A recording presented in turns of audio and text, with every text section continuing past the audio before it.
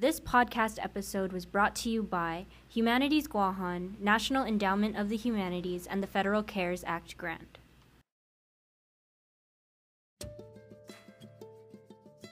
Half a day. Tiro, Yakwe, Mogetin, Rananim, Lenwo, Kasalelie, Ali, And hello. and thank you for tuning in. Welcome to One Canoe podcast, brought to you by Micronesia Climate Change Alliance. On this platform, we will be discussing our climate justice work and community projects that help us navigate into a more just, sustainable, and culturally rooted future. We are many islands Many voices. on this one canoe. Hello, I am Christian, your host for episode 1, and today we'll be providing a behind-the-scenes look at our digital storytelling. This is our very first episode, and we will be talking to the cast and crew from Our Nanas for Our Nennies, a web series we created that took a deep dive into food sovereignty and the waste streams within Micronesia. If you haven't watched it yet, stay tuned to learn more, or you can check out our YouTube. Links can be found in our social media bios. You can find us on YouTube at Micronesia Climate Change Alliance or on Instagram at Micronesia Climate Alliance. So why did you guys decide to start this podcast? Here at MCCA, we wanted to spark deeper conversations around the climate crisis and its impact on our islands. We also wanted to bring in more voices and connect people with the local and global climate justice movement, and also capture on the grassroots movement and the solutions for sustainability in motion. The platform for a podcast also really lends itself to having more broad discussions and foster understandings that a single post on a social media can't do. So really having a deeper way for us to have conversations and engage with our audience and with people who are creating sustainability and creating this climate justice movement is really important to our organization and to share with you all. So as Pacific Islanders and as children of Micronesia, it's really important for all of us to remember that we all arrived here from the heritage and as descendants of these amazing navigators, these amazing seafarers who journeyed thousands of miles out in the unknown. They were definitely brave and innovative and carried so much trust in one another on these journeys and carried so much just cooperation and collaboration and community as they made these journeys out into the unknown to populate and people our islands.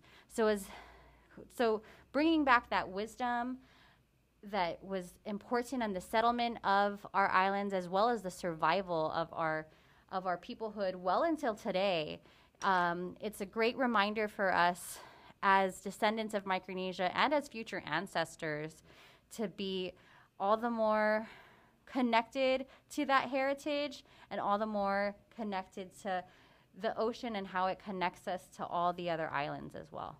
So Cami and Francesca, you guys have both been digital creators long before joining MCCA. What knowledge and experience did you both bring into this project? This is Francesca. So I started doing just my own social media and storytelling on my own personal Instagram platform as a way to share what I was learning about sustainability, about my indigenous culture, and even things like as far as spirituality goes. And I had kind of honed my voice there before I had jumped onto any other media projects, but communication projects were always I was always happy to do them. And I started working with MCCA on different things, not digital media creation. I did a keynote speech with OCAP, which was Ocean Climate Action Policy, on behalf of MCCA and Heirs to Our Oceans last year, where I really talked a lot about One Canoe, which is really full circle moment for me to start this podcast around that whole concept that I had created this whole speech around. But I really came in with a learning curve when it comes to digital storytelling through the format of video on the production side. I had done speaking things, hosting things, and guiding other video crews around Guam and teaching them about my culture. And that was really my background in this kind of work. So I really have to give it to my co-host, Cami, for all her behind-the-scenes expertise, which she will tell you about right now. I always blush when you give me like little props because I really feel that if it wasn't for Francesca, I literally wouldn't even be here. I remember it was a full year ago where I got the DM and she was like, hey, I have this project. I don't know where it's going to go, and I honestly don't know where funding is going to be or how long it's going to take, but you're the first person I thought of, and that's really what brought me onto this project from our nanas for our nennies. And so I would say I'm the complete opposite of Chess when it comes to what I bring. I feel like I bring the more technical digital side, and what I was looking for in all my past projects that I worked on before I came into MCCA was tying it into the community and really giving back to my island. And through MCCA, I've really been able to find purpose and my why, and how I've been able to, apply the knowledge in digital creation and content creation that I've learned through other people in order to really give back to the community, because I always felt that was what I was lacking, and that's something that I've always wanted to do. And I'm really glad, and through the year, I think it's been a crazy year for all of us, and just seeing how season 1 and season 2 has been so different, just with the inclusion of Christian, our mighty project coordinator, like the teamwork and the ability to collaborate together was something that I haven't experienced outside, and I really appreciate when coming into this project. So for everyone tuning in that haven't watched our web series yet and is wondering, how we got the name From Our Nanas for Our Nennies, can you please share on that title and how you guys came up with it? So the title From Our Nanas for Our Nennies didn't come about before we began the project. Like, we were trying to tell the story of food sovereignty at the beginning of the pandemic, because that was something that was becoming more prevalent in our islands, seeing, the food shortages, the food lines for all of this imported food. And we saw what Guahan Sustainable Cultures was doing, connecting local farmers who had lost the market of the tourist industry, the restaurant industry, all at the same time. Guahan Sustainable Cultures went out of their way to connect all of these farmers to community members who were willing and able to donate food to other people in need and support farmers at the same time. So we saw this beautiful community effort to use food sovereign ideas to connect our people back to our local food systems and our local economy at the same time. So food sovereignty really touches on all of those things.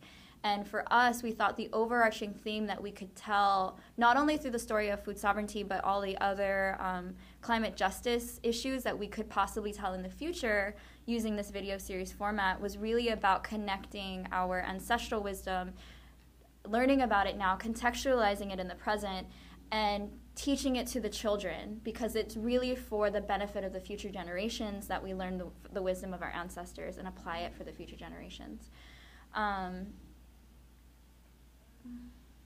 So nanas in Chamorro means mothers and grandmothers, and nennies means babies. So we were really doing this work to take the wisdom from our mothers, our ancestral wisdom, and passing it on to the nennies so that we can create a better future for them. And we like to call it FONFON. Yeah. For short, we call it FONFON because it's cute. And that's really like an inside thing. But yeah, my sister Muñeca came up with that name, and like it really speaks so much to our ethos as digital storytellers, as climate justice workers, and it connects all of these different themes in it. It's just beautiful to think about, like that's what our work is rooted in and our storytelling is rooted in.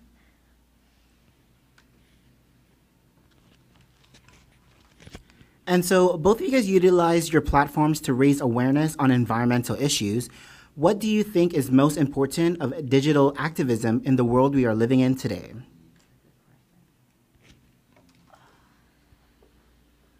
Do you want me to answer that? Yeah, you can answer first and I'll just add on. Okay. So yeah, still Francesca. But I've used my platform to spread awareness and also just to share what I was learning. I really feel like digital activism can take so many different forms, many different shapes, and can really activate a lot of people, and it has the power to spread a message far and wide. And it also has the power to connect people into different movements. And honestly, Michelle, who founded MCCA, used her digital platform. Initially, like when she started MCCA, she was very on it about posting about environmental awareness, about things that were happening in the community, and she used it to reach out to me. That's how I met Michelle, was through our Instagram DMs, and she also reached out to Mineka that way. And it has the power to connect people, and once people get connected, that's when the magic really happens. It's like, it's not really about how many numbers on the screen are impacted by what you do. It really, at the end of the day, can create these powerful person-to-person connections, and that is like the ultimate end goal of digital activism, at least for me. Like the personal connections that I've made online, and the work that I've been able to do since sharing my story and sharing what I value, and sharing not just what I value. And it's not, you know, like activism can also be a fad, and it can also just be a thing that you use to show other people. But for me, it's about the personal connections that can come out of just being able to connect this way. Like, we're so privileged to live in this time where we can see so much about someone that you never even met and feel connected to them because of how they tell their story. And I'm just really grateful that it's been able, my Instagram page that I started just to express what I loved about Guahan, because I started it really like sharing a lot when I moved home, and I was really inspired by nature and the environment, and also the activism movement happening at the time. Like, I fully fell into that world in this frame mind of like joy as resistance and awareness as resistance, and not just resistance is like its own word, but like creation through storytelling. But yeah, for me, the number one outcome of using digital activism is those interpersonal connections, and I'm really grateful to Michelle for reaching out to me on that platform, and I'm grateful that Cami accepted my reaching out to her through my platform, and it really has connected all of us in this space in such a wonderful way. Like, we all became good friends too. So yeah, I think that is another side of activism. It's community building through this digital space. And for me, I think one of the things that I was really impressed by with MCCA, and I'm really grateful for, was their efforts to be more accessible to children of all age groups, and even to older people who are, you know, really trying to get their foot in the door with this sustainable lifestyle and, you know, climate justice in general. I think that we often forget what place we were at when we were all sitting in the office thinking about how are we going to do this project. To give context, we were knee deep in the middle of the pandemic. I believe the pandemic just started, right? And I think that without digital media, without social media, without YouTube, without Instagram, we really wouldn't have the opportunity to push this project forward and to eventually get it to traditional media, which was KWM for our second season.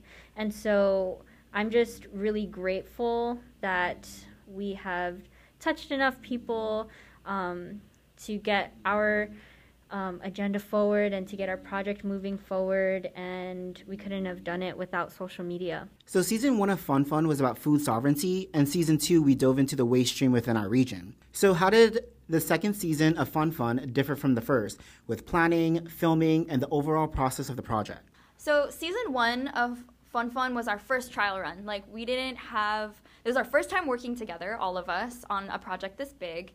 The funding that we had and the grant that we had applied for wasn't so specific, so we had a different set of plans for our execution and our rollout and our timeline and our production behind the scenes. Everything we were figuring it out on the fly, and it was mostly a smaller team. So by the second season, me and Cami realized that we needed a little bit more help, and we're very, very grateful that Michelle took a bigger role. Christian came on for the first time and like really, really helped us with pre-production.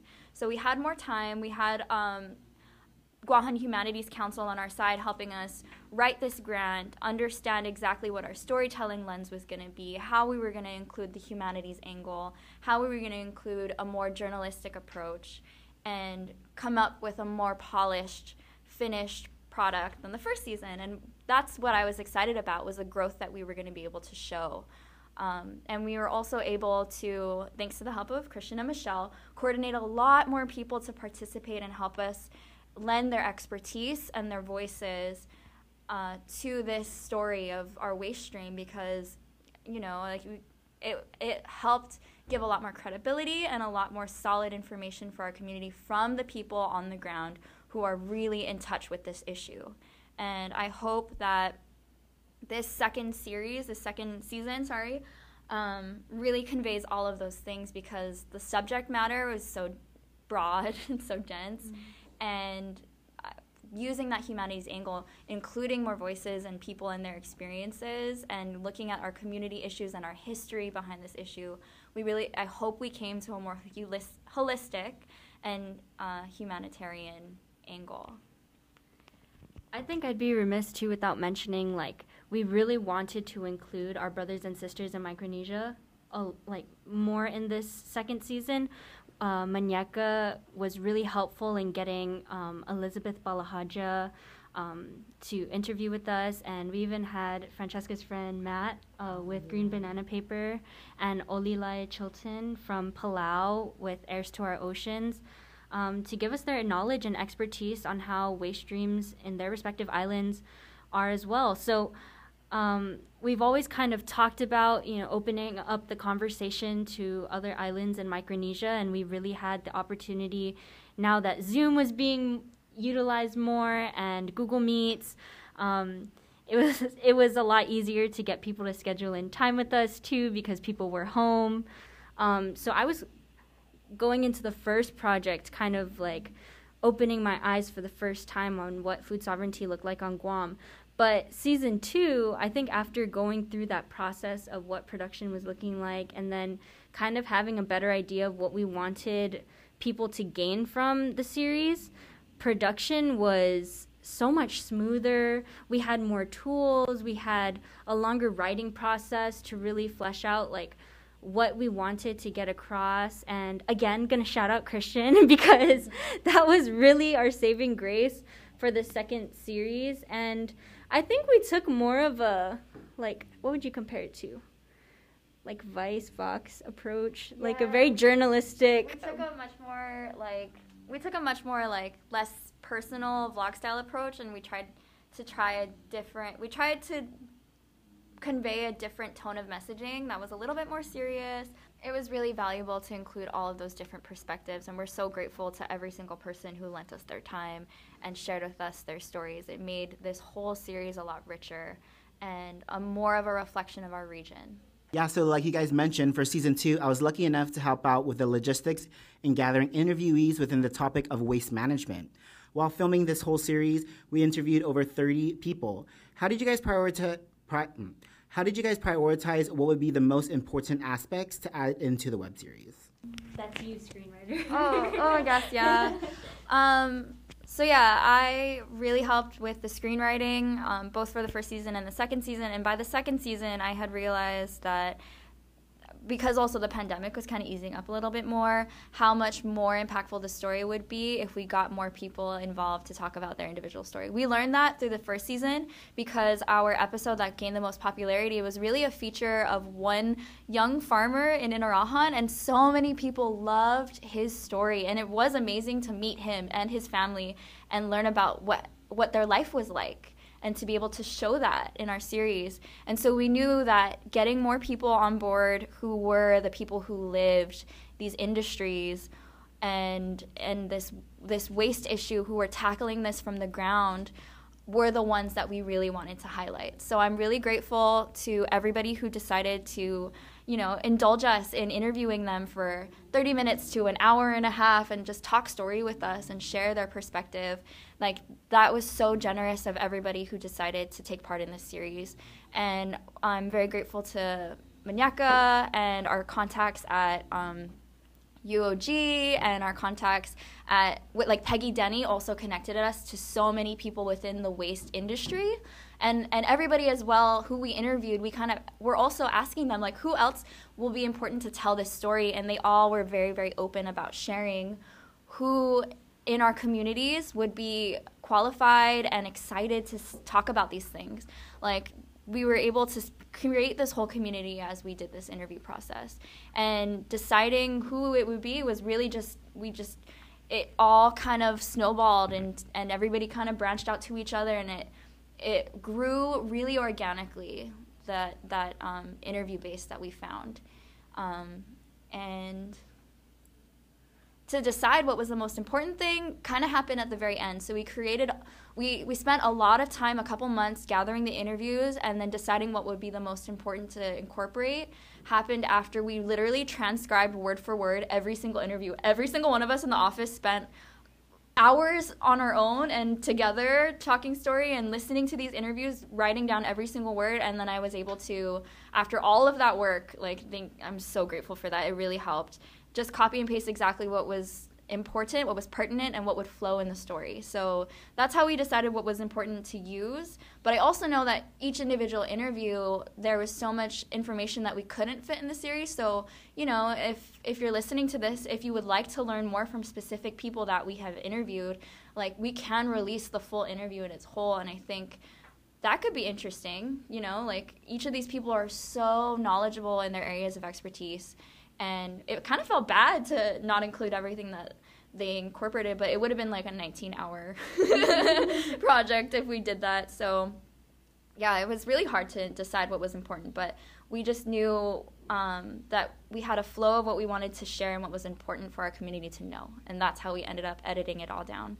And, that was Cami, too. But, yeah, it was a huge team effort to get all of those interviews and then decide what was important. I think with what Francesca said about transcribing all of that information and then seeing literally, I think it was almost 3 full days of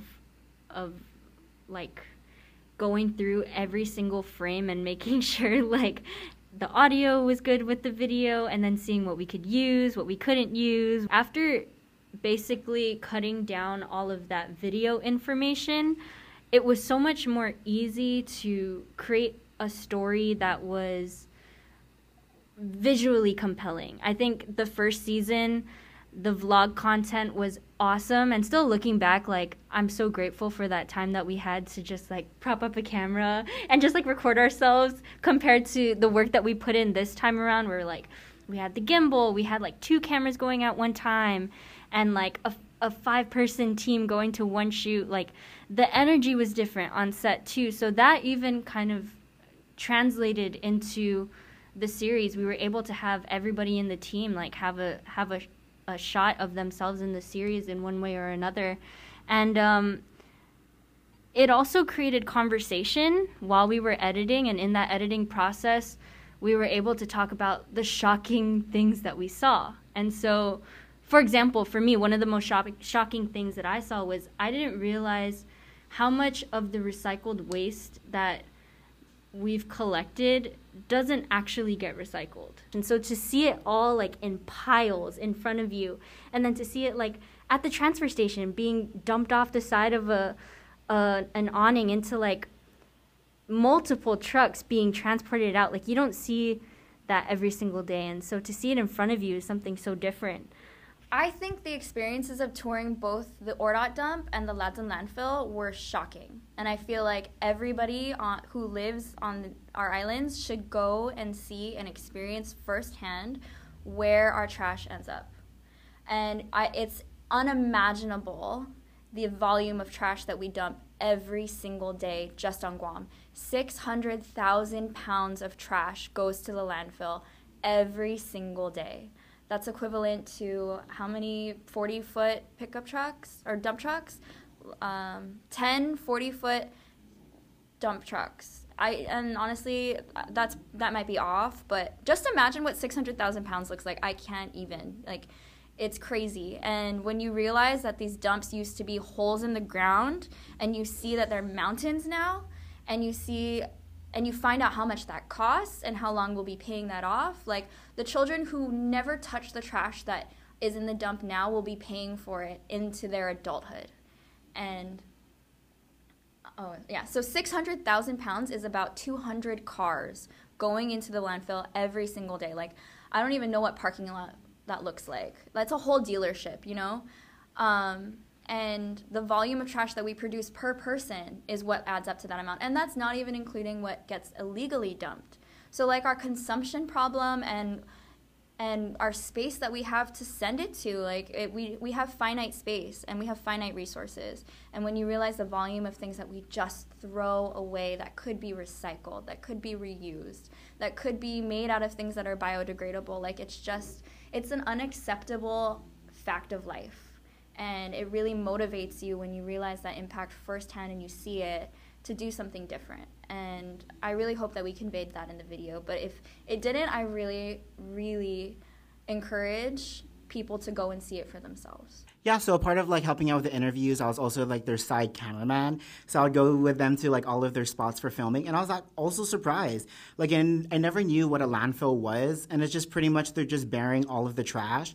And it was kind of sad to see, especially because like the view, it was like really beautiful. I wish I was a piece of that trash because like they can see the ocean and everything.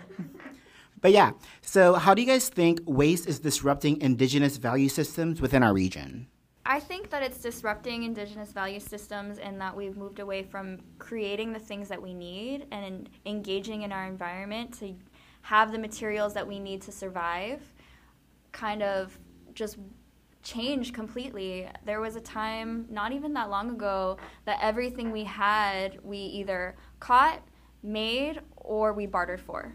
And that inherent system of reverence for our environment, knowing where things come from, knowing how they're made, it brought more value to the materials that we used every day because you knew how much time went into creating it. You wouldn't be so quick to just buy, throw away, and buy again. And that's really like the system that we've come into now is we buy everything and we don't even think twice about getting rid of it. Like our value of material goods is so high and so low at the same time. Like we spend all of our money to gather these material things and then we just throw things away.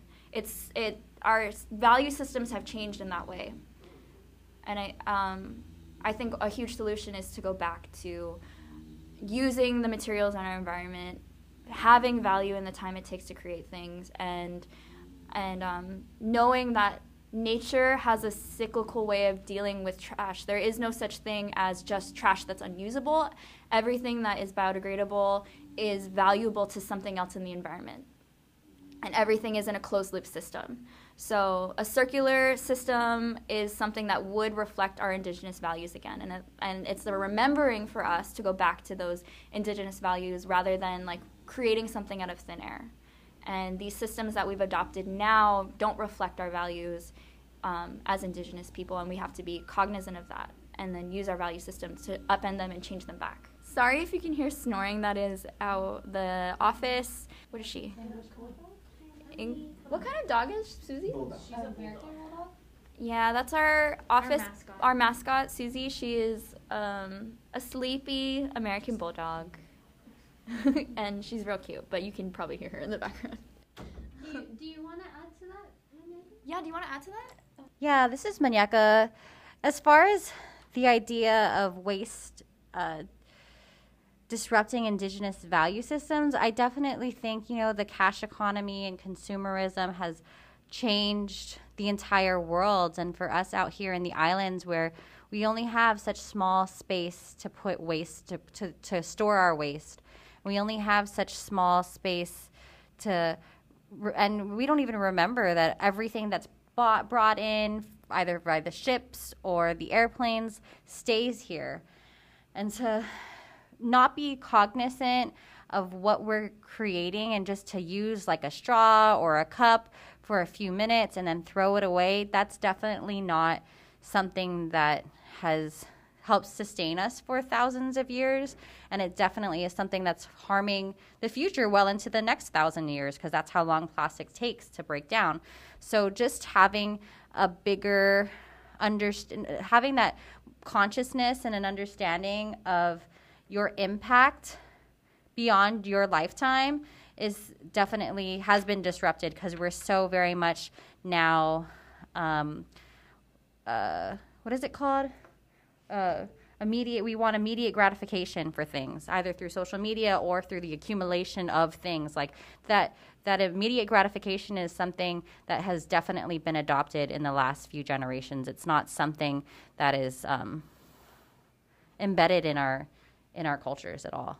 And just to add to that, while filming this season, I would go to a lot of parties and, I would just notice all of the trash. Because culturally, as a half Chamorro, half Filipino, we have parties for everything, babies born, first birthday, graduation, or anything you could think of. And each of these parties has like 10 plus bags of trash. So it's like really eye-opening in that way that, we're such, celebratory people, and we kind of like the easy way out in preparing for parties, where we just buy like plastic spoons and forks, plates, and that times a party every week just adds up. So moving on, how does transitioning to a zero waste future relate to Indigenous sovereignty? I think the idea of what we have here on our island and on our islands in the Marianas, in Micronesia, throughout the Pacific, I think shifting that mindset from we need to import to what we have here and the resources that we have here, the beautiful minds and the educated peoples that go off and find these solutions and bring them back home. Like, we have these resources here. We have these minds here. We have everything we need, and we just need to apply it. I think there's an empowerment in that in our peoples. There's a sense of strength, and there's a sense of unity. And I think that a zero waste future is on the way if we keep applying those things within our communities. And the truth is like those things start when you look towards grassroots organizations, when you look towards places like Green Banana Paper, who are employing people on the island and using resources that are very easily accessible on the island. You can see it with our own initiatives like Precious Plastics, getting the community involved and finding a way to reuse materials that we are able to create into new things that can promote the island, with our guam seal magnets, with our plant pots, and other things. But I think just recognizing that what we have here is more than enough, and empowering ourselves in believing that and working together. Obviously, it's easier said than done, but I think the mindset change is the first thing. Yeah, and just to connect that back to Indigenous sovereignty itself, Indigenous sovereignty means to have self-governance, self-control, and to be motivated and take part in shaping your future yourself. I think that we have all of the values that we need. We have all the ingenuity that we need and wisdom that we need in our cultures just inherently. And even if it's not found in a grassroots organization, it's probably in your family. All of these techniques, like using banana leaf for plates, using your hands to eat, using all of our resources that we have, like reconnecting to our resources, our land, our ancestors, our elders. That is how we shape our Indigenous sovereignty, because it has to be rooted in our value systems. It has to be rooted in what we have. And like Cami said, it's enough. And reminding ourselves that we have to value those things, we have to value these practices in order for them to live on. Like that is our role as the bridge between our nanas and our nennies. I would just want to add, too, I think, like, just this idea of education through the FONFON web series, and also just give a big shout-out to Jasmine Flores-Cantrell of Numotlu for all of her wonderful tips and tricks on all things zero waste that was embedded throughout the entire second season. It was a beautiful way that everyone at home can start on this, like, low-waste, zero-waste journey. And it was really about, informing people, giving people the information and the education and the background on why it's important for us to be more mindful in our consumption, and then giving them actionable items that they could do on their own. And really want to, just shout out Jasmine, and really excited about that next project that we have as MCCA to build off of this web series and give people more opportunities to be buying local, to be buying things that are zero waste, and to be a part of this very big need in our communities and in our islands to curb how much trash we're sending every day to the landfills. Can you just share with the audience the translation of Numotlu? Numotlu means to return to or revive in Chamorro, and for this idea of zero waste living. and this idea of indigenous sovereignty to return to and revive those ways of being more attuned with nature and being more conscientious of what and how we're using our resources is definitely something that we want to promote and want to uplift and want to see in our communities. So New Motley Refillery is a great way for people to support this necessary movement to curbing that waste and lessening the amount of trash that's being sent to the landfill every day. Okay, so now we're going to be moving on to the group discussion portion. So throughout the web series, we talked to a few lawmakers such as Senator Clint Ridgell and Senator Regine Bisco-Lee. During this interview process, what was the best suggestion you've heard? This was during the first web series. Christian and I were busy getting Precious Plastics up and running, so Munyeka and the girls helped to run that project. Since this series was more about waste, me and Christian got more involved, and I was lucky enough to go around to all of the interviews.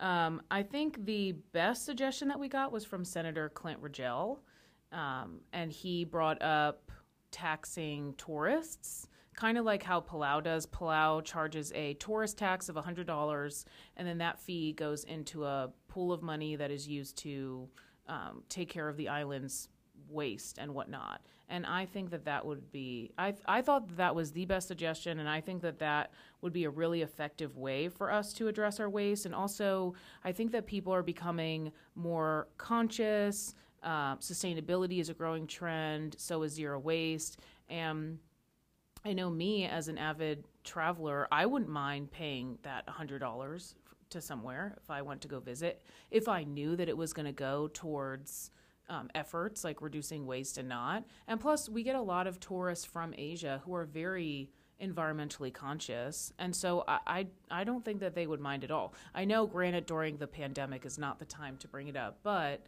I really hope that the senators put that on the table and seriously consider it, because, I am so sick and tired of seeing illegal dumping in the news. I know a lot of other people are, and it's really time that we buckle down and get serious and follow through with bills and suggestions like this. One of the other great suggestions that I saw, and this was from the other islands, is just this idea of bans. So Senator Regine Bisco-Lee talked a lot about the challenges of enacting the plastic bag ban that Guam has just been enacting since this past December 2020, and the challenge of getting that through the legislature and the people who came to testify against it. But then we've also learned at that same time that the Federated States of Micronesia completely banned single-use plastics into being imported into their islands, and they've created solutions around that with the products that Yap Eco Leaf provides their community. So it's really great to see the whole region moving in this direction, and more policy-level ideas to curb the waste is really important, as well as all the community actions that need to complement that. So I think watching and working through this new project, it really opened up our eyes on our waste crisis, both at home and at work. So what have you guys been doing to, cut your waste and, trying to negate trash from your lifestyle?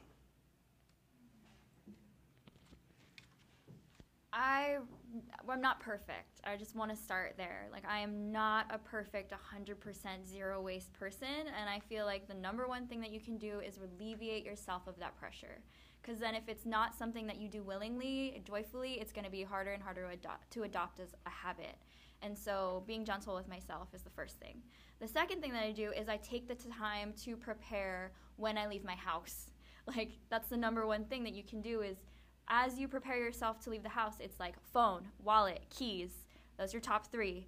And then the next thing is water. I always leave my house now with a water bottle of some kind. And it can even just be a plastic bottle that you bought the other day. It doesn't have to be a fancy bottle either.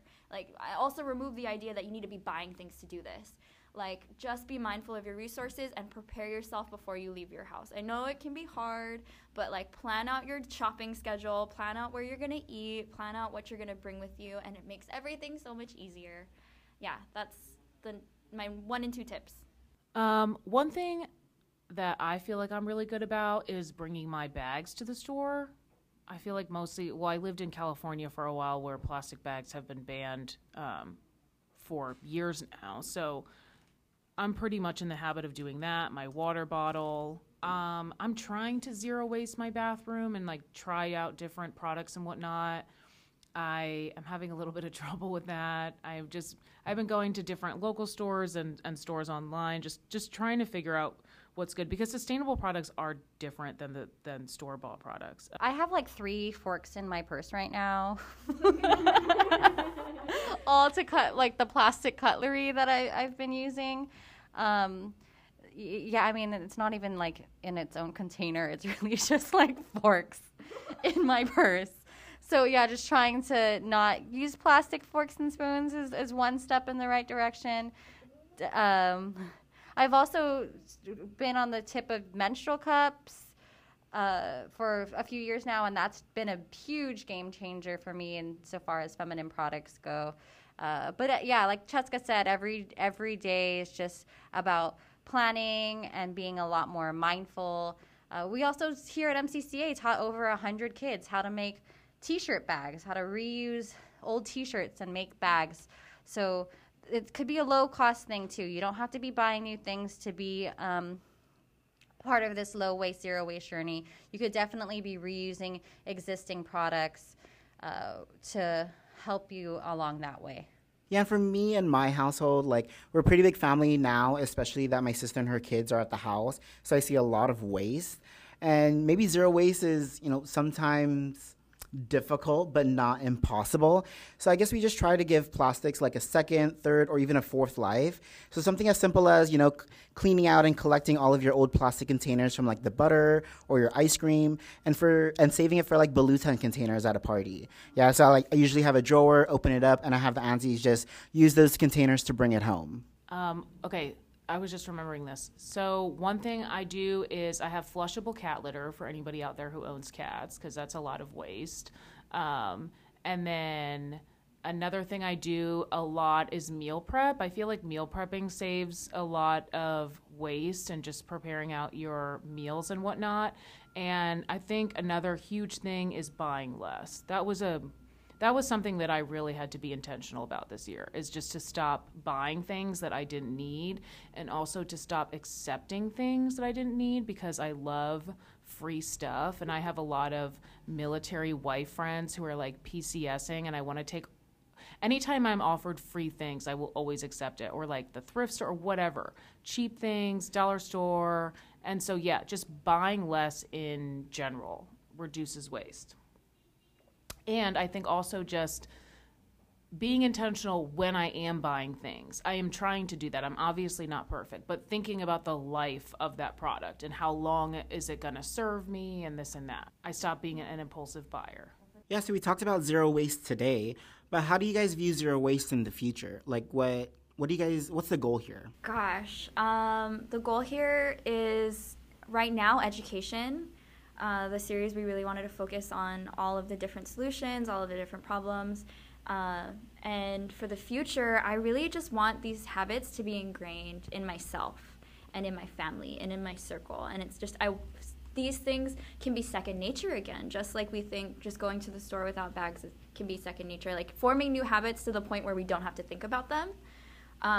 That's my ultimate. And as far as like system-wide change, I think for the future, yes, taking more notes and applying that pressure in our political system, being more informed and activated consumers and community members, rather than just people who buy things and are the end of the pipeline. Like, we're empowered by, and we shift the systems around us with our dollar, with our voice, with our political involvement, and we get our leaders to see that this is important to us. I think that would create the future that we want, is engagement on all of those levels. So by yourself, in your family, in your community, and then eventually in the political system, because that's, like, policy is just where the most effective things happen.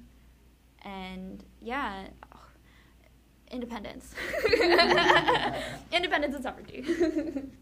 I would love to see a more comprehensive recycling programs where you have bins for composting, for aluminum cans, more efficient recycling, and then a broader vision of that is to have renewable energy sources, to have Everything in the everything, to have renewable energy sources, to have cars that are running on electric, and to have items that are compostable, reusable, recyclable, and no more of this just use and throw away culture that we have. With people being more connected and concerned about the environment and each other too, because capitalism and consumerism have really disconnected us from our lands and from our waters and from each other. I'm really looking forward to, as far as creating a zero waste future, is just building off of these partnerships that we created from this project with, for example, the University of Guam Center for Island with the University of Guam Center for Island Sustainability. They are really moving the needle on sustainability in our island, insofar as creating a maker space where people can be building off precious plastics work that we've done and creating things from waste. And they've also will be looking into more innovations. Another island recycling innovator that partnered with us is Guahan Waste Control, and they're doing stuff around tires and around glass and recycling those items on our island. And Peggy Denny, again, is a really great force and source of wisdom for us. And these sorts of partnerships and knowledge keepers have been all around us, and I hope to see that we continue to impart that sort of wisdom and grow and cultivate this industry of zero waste and this circular economy. There's so much potential around turning our waste into wealth that we saw in our series and that we hope to carry through in our future projects like Numatlu. Well, in the past, we were introduced to non-biodegradable things like plates, spoons, and forks. And I think for the future, I want the community to be reintroduced to biodegradable things. One of the newest projects that we have with MCCA is teaming up with a team of weavers from YAP. So shout out to Cindy and Gloria out there, two of our homies, our weavers. And, it's just really nice to see, getting biodegradable items from around the island, tea leaves, flowers, and creating cool items like marmars or flower crowns, leis. And it's just really nice to see, the community coming together but making that coin sustainable. So thank you all for participating in this discussion. I think this is such a wonderful way for our team to get together and share our ideas about our project. And I really want to continue this conversation into the future on the One Canoe podcast, where we bring this wisdom and we bring in all the players in our community projects to talk about this. And just to round out this first episode, to talk about sustainability and our cultural practices, when our seafarers go off on their voyages, they bring everything mindfully and intentionally.